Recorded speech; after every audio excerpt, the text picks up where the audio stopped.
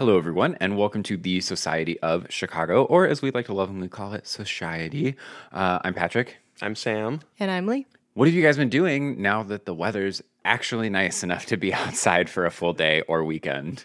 I've actually been inside. I recently took some Brazilian Jiu-Jitsu classes. I've been looking to, I've been feeling kind of burnt out at the gym, so I was looking for some classes to stay in shape and like learn a new skill.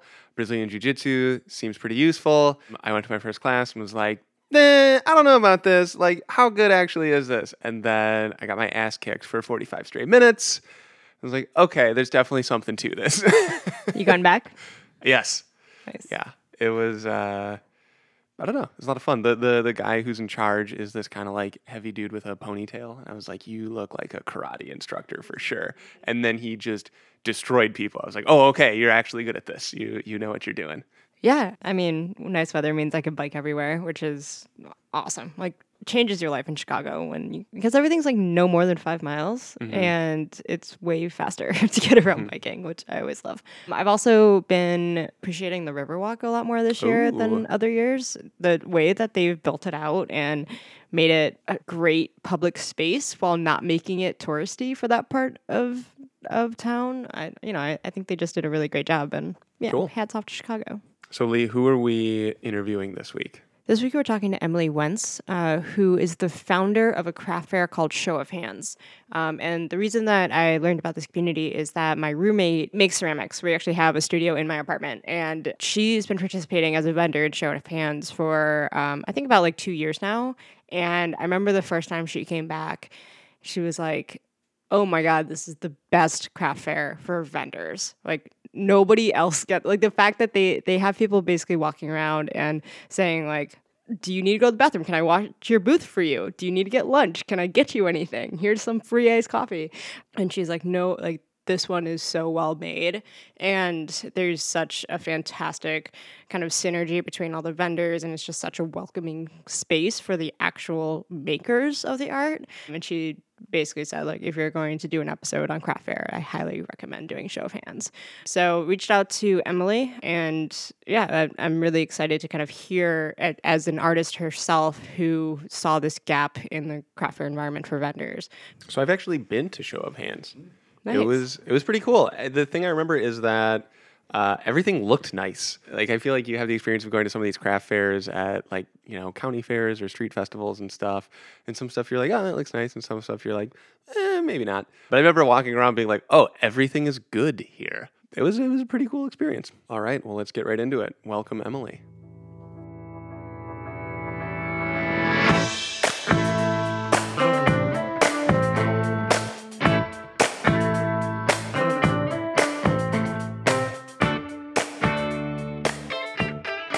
Okay, Emily Wentz, thanks for being on the show. Thanks for having me. Before we get too far into Show of Hands, which you've previously said you were the everything of Show of Hands. I'm the Show of Hands. You are the hands. Yeah.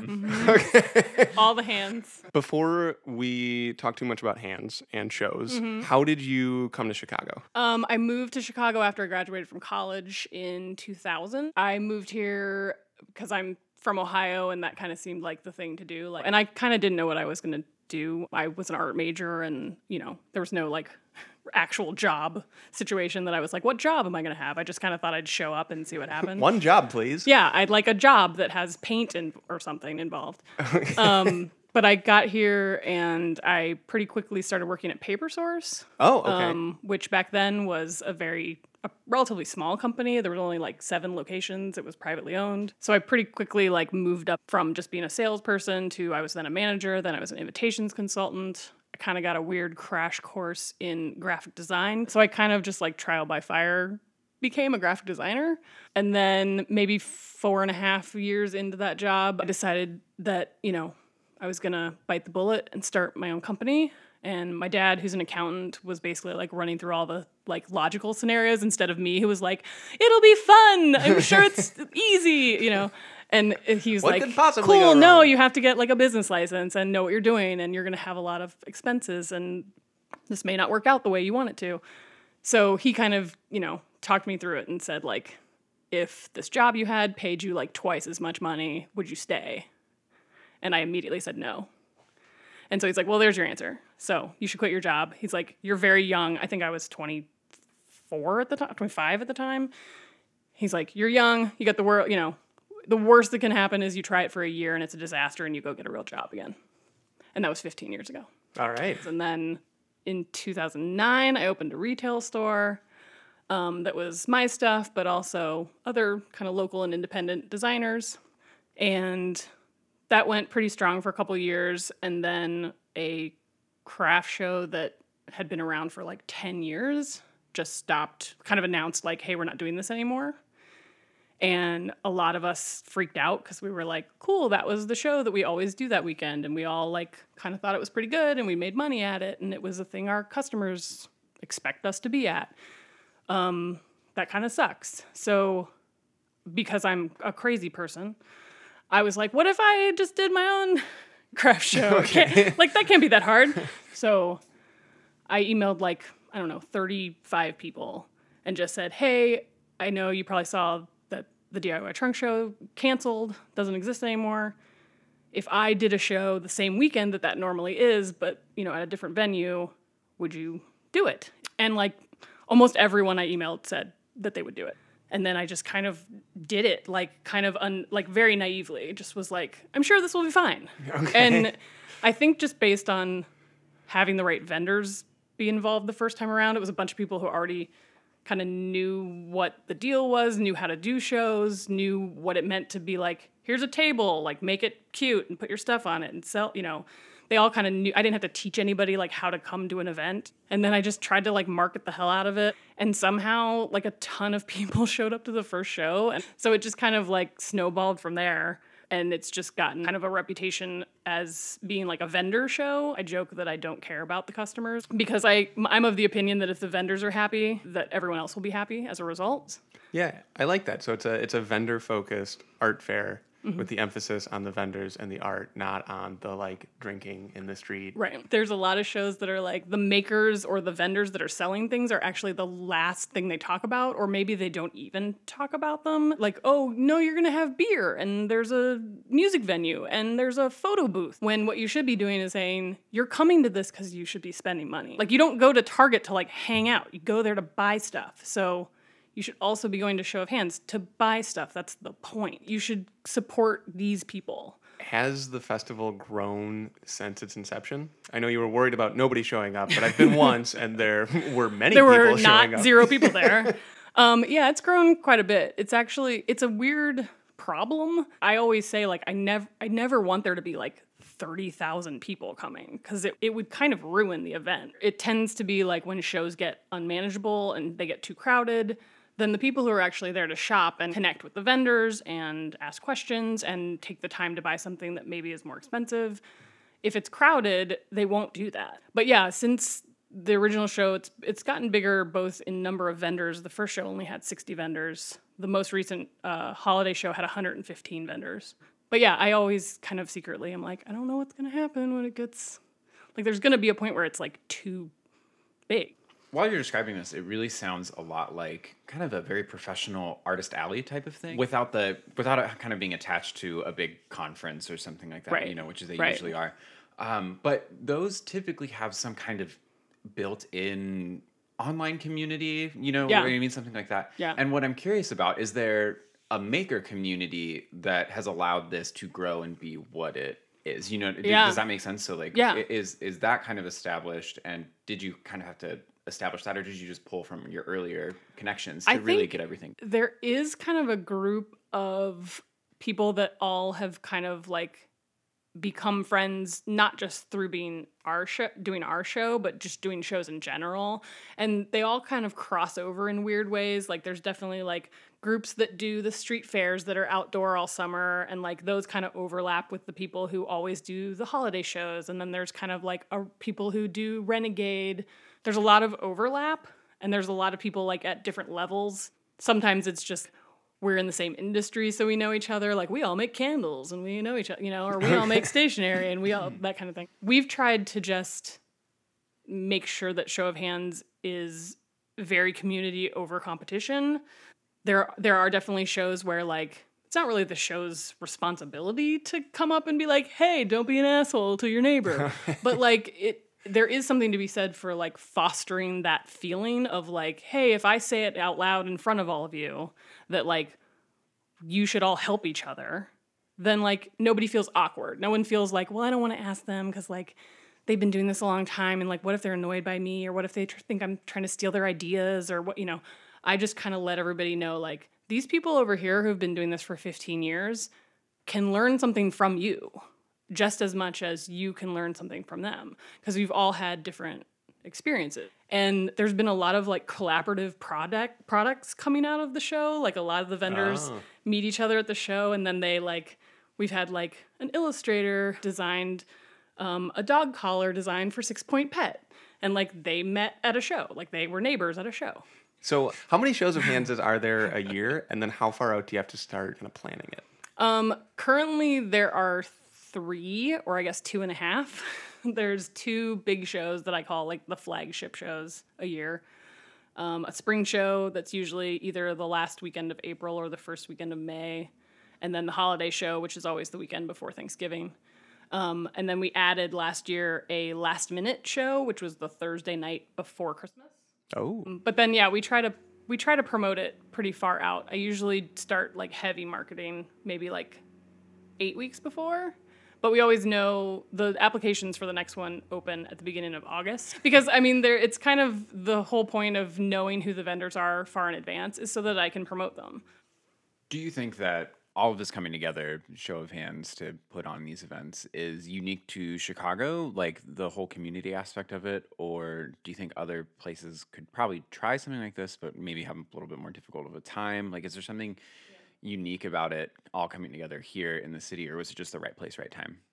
I think there's definitely a lot of other cities that have shows similar to ours. I mean, Renegade Craft Fair is kind of a testament to like how that, you know, they started in Chicago and they've kind of spread to cities that they were like, this seems like a city that could have this other, you know, and they started with bigger, you know, more obvious places like Brooklyn and San Francisco, but now they're really hitting like Denver and Detroit and like places that maybe you wouldn't stereotypically be like, this has a great maker community. I don't want to do show of hands anywhere else. A lot of people have asked me about like expanding it and having it in other places. Part of why I enjoy doing it is because I live here and I do not enjoy the idea of like handing over any sort of organizational things to another person, because I won't trust them to do it the way I would do it. And I also certainly don't want to be the person that like is getting on a plane or like dealing with a venue. It's already hard enough dealing with like rentals and a venue and marketing in a city that I'm fully familiar with and that I feel like I understand. I can't imagine doing it in a city that is new to me. Is there anything specific then about the makers here that make show of hands really worth going to? Like, you know what I mean? Like, yeah. That little extra over the top or something, I don't know, that makes going there more than just going to a vendor's, you know, shop or something like that. I'm real partial to our vendors. I feel like they're the best people in the whole world. And I believe that more than anything. It's like the reason the show is successful is because of them. Like, it's because of the vendors that are in the show. Like, I think it's really great because people all seem very genuinely excited for just our whole community to grow, not just like me. So I actually wanted to ask, so when you came to Chicago and you started Orange Beautiful, how did you kind of break into this maker community? Was that something that was new to you from Cincinnati, was that totally new to me? I had like a greeting card line and I started making some stuff, and I think I just started looking into like, okay, well, I had been teaching classes at Paper Source, and then I thought like, well, what if I teach classes? Like, what are other ways that I can like piece in income but could still kind of be in the umbrella of like, I have this business that I'm trying to get anybody to know about. And so you kind of realize like, okay, well, how do I get in front of more people? Like, how do I see that? So I think there was just a point where maybe somebody had said like, there's this craft show, like, you're an artist, do that. So I think the first show I ever did in Chicago was a DIY trunk show, the show that ended up going away. And ironically, that show is where I met my husband. That's a whole nother episode. He bought a journal from me. Okay. Then I think I did the DIY trunk show, and I did immediately after that the One of a Kind show.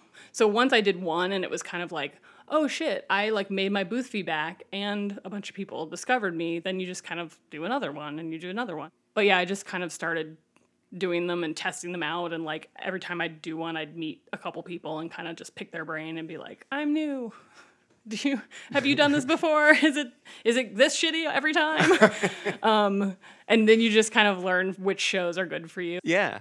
Like, how did you curate a community of shoppers that is, so far and beyond? I don't know. I still feel like it has to do with the vendor. Like, I think the vendors draw the right people. Something about our marketing, like we're not pandering to anybody. I'm not doing the lowest common denominator marketing, which yes, maybe would yield larger crowds, but the ultimate goal is to have, people who are thoughtful and want to spend money and know why they're spending money. So I think maybe there's just kind of an underlying, like I'm always kind of trying to communicate that, like, hey, this is for this. It's not a beer festival. It's not like, yes, we have a beer vendor, but it's not about that. So like, I think there's just a different niche for different people. Like, and I like to think that we're the one that's people who actually want to support local makers and local businesses. Like, they come to our show. So let's say I am a Chicagoan between the ages of 25 and 40. Your key demo. Let's just say I have glasses. I might have a beard. Or not. Yeah, I'm not dumb. Hopefully, I might have a podcast, and I wear a Cubs hat. Maybe. Just hypothetically. Just throwing that out there. And I see like online that My Favorite Maker is like promoting your show. Like, where do I go to get more information about that? Where do I find out about it? Like, how do I learn about your event? Best place is our website, showofhandschicago.com. We also have an Instagram that's just Show of Hands Chicago. And there's a Facebook page. I don't post shit on it. It's usually just like reposts from my Instagram feed. So the best place is always the Instagram. And there's a ton of information on there, despite the amount of emailed questions I get every day. There's like, there's an FAQ page. There's an entire like background page about like me and how the show started. There's actually, we always leave up the previous show's vendor list for the entire time until the new list is put out. So if you want to get an idea of what vendors have been in the show previously, they're currently on there. All the sponsors that have ever sponsored the show are all listed on the sponsor page. There's information on there about applying if you're a maker that wants to apply. But yeah, all of it kind of home base is on that website. And if someone would want to get involved and they're not a maker, are there volunteer opportunities? Yeah, absolutely. Okay.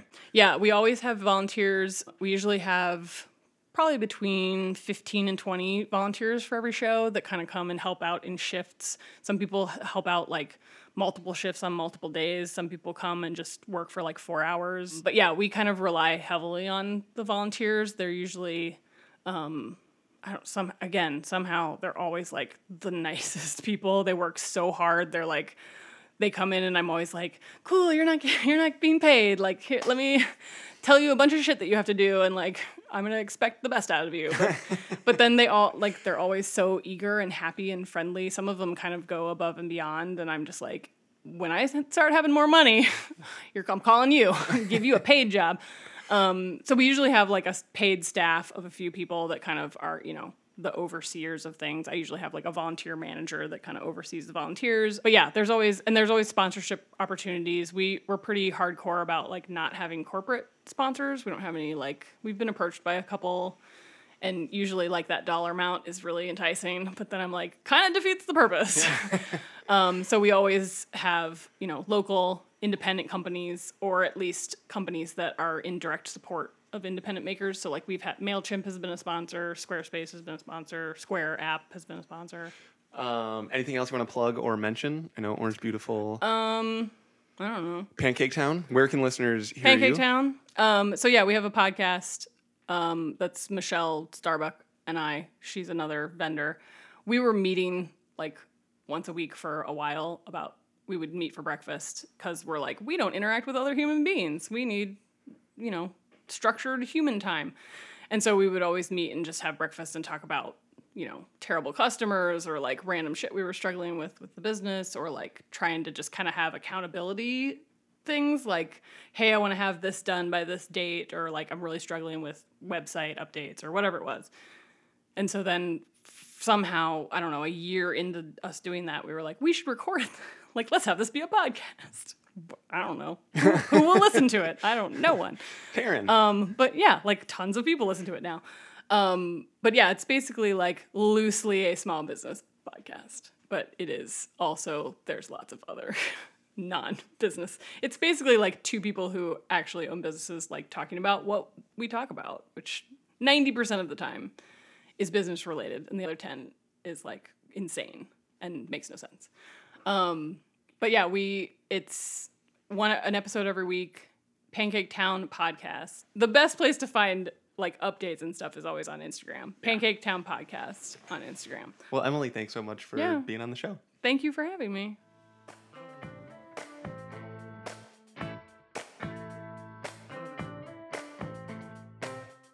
Emily, thank you so much for being on the show. What I found very different than I think I would have ever thought about with any type of show is you think art shows and street festivals are focused around the vendors, and then you hear Emily talk and she's like, absolutely not.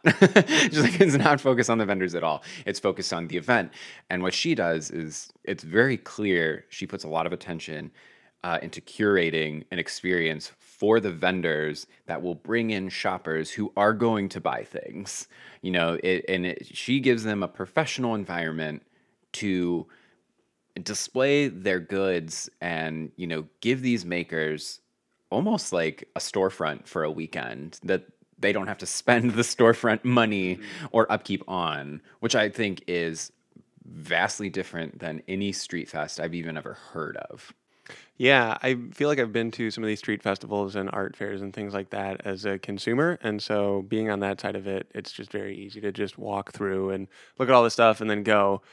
So this was definitely like kind of peeling back the curtain and saying like, this is all the work that has to go into it. And this is what it's like to be on the other side of that booth, which was a pretty good take and definitely gave me a healthy respect for anybody who's out there selling, first of all, making art, and then second of all, trying to sell it and potentially make a living off of it. And not even art, right? Like all sorts of, because she was really talking about a lot of the gifts and stuff, the different things and woodworking things of really useful objects and clothes and stuff like that.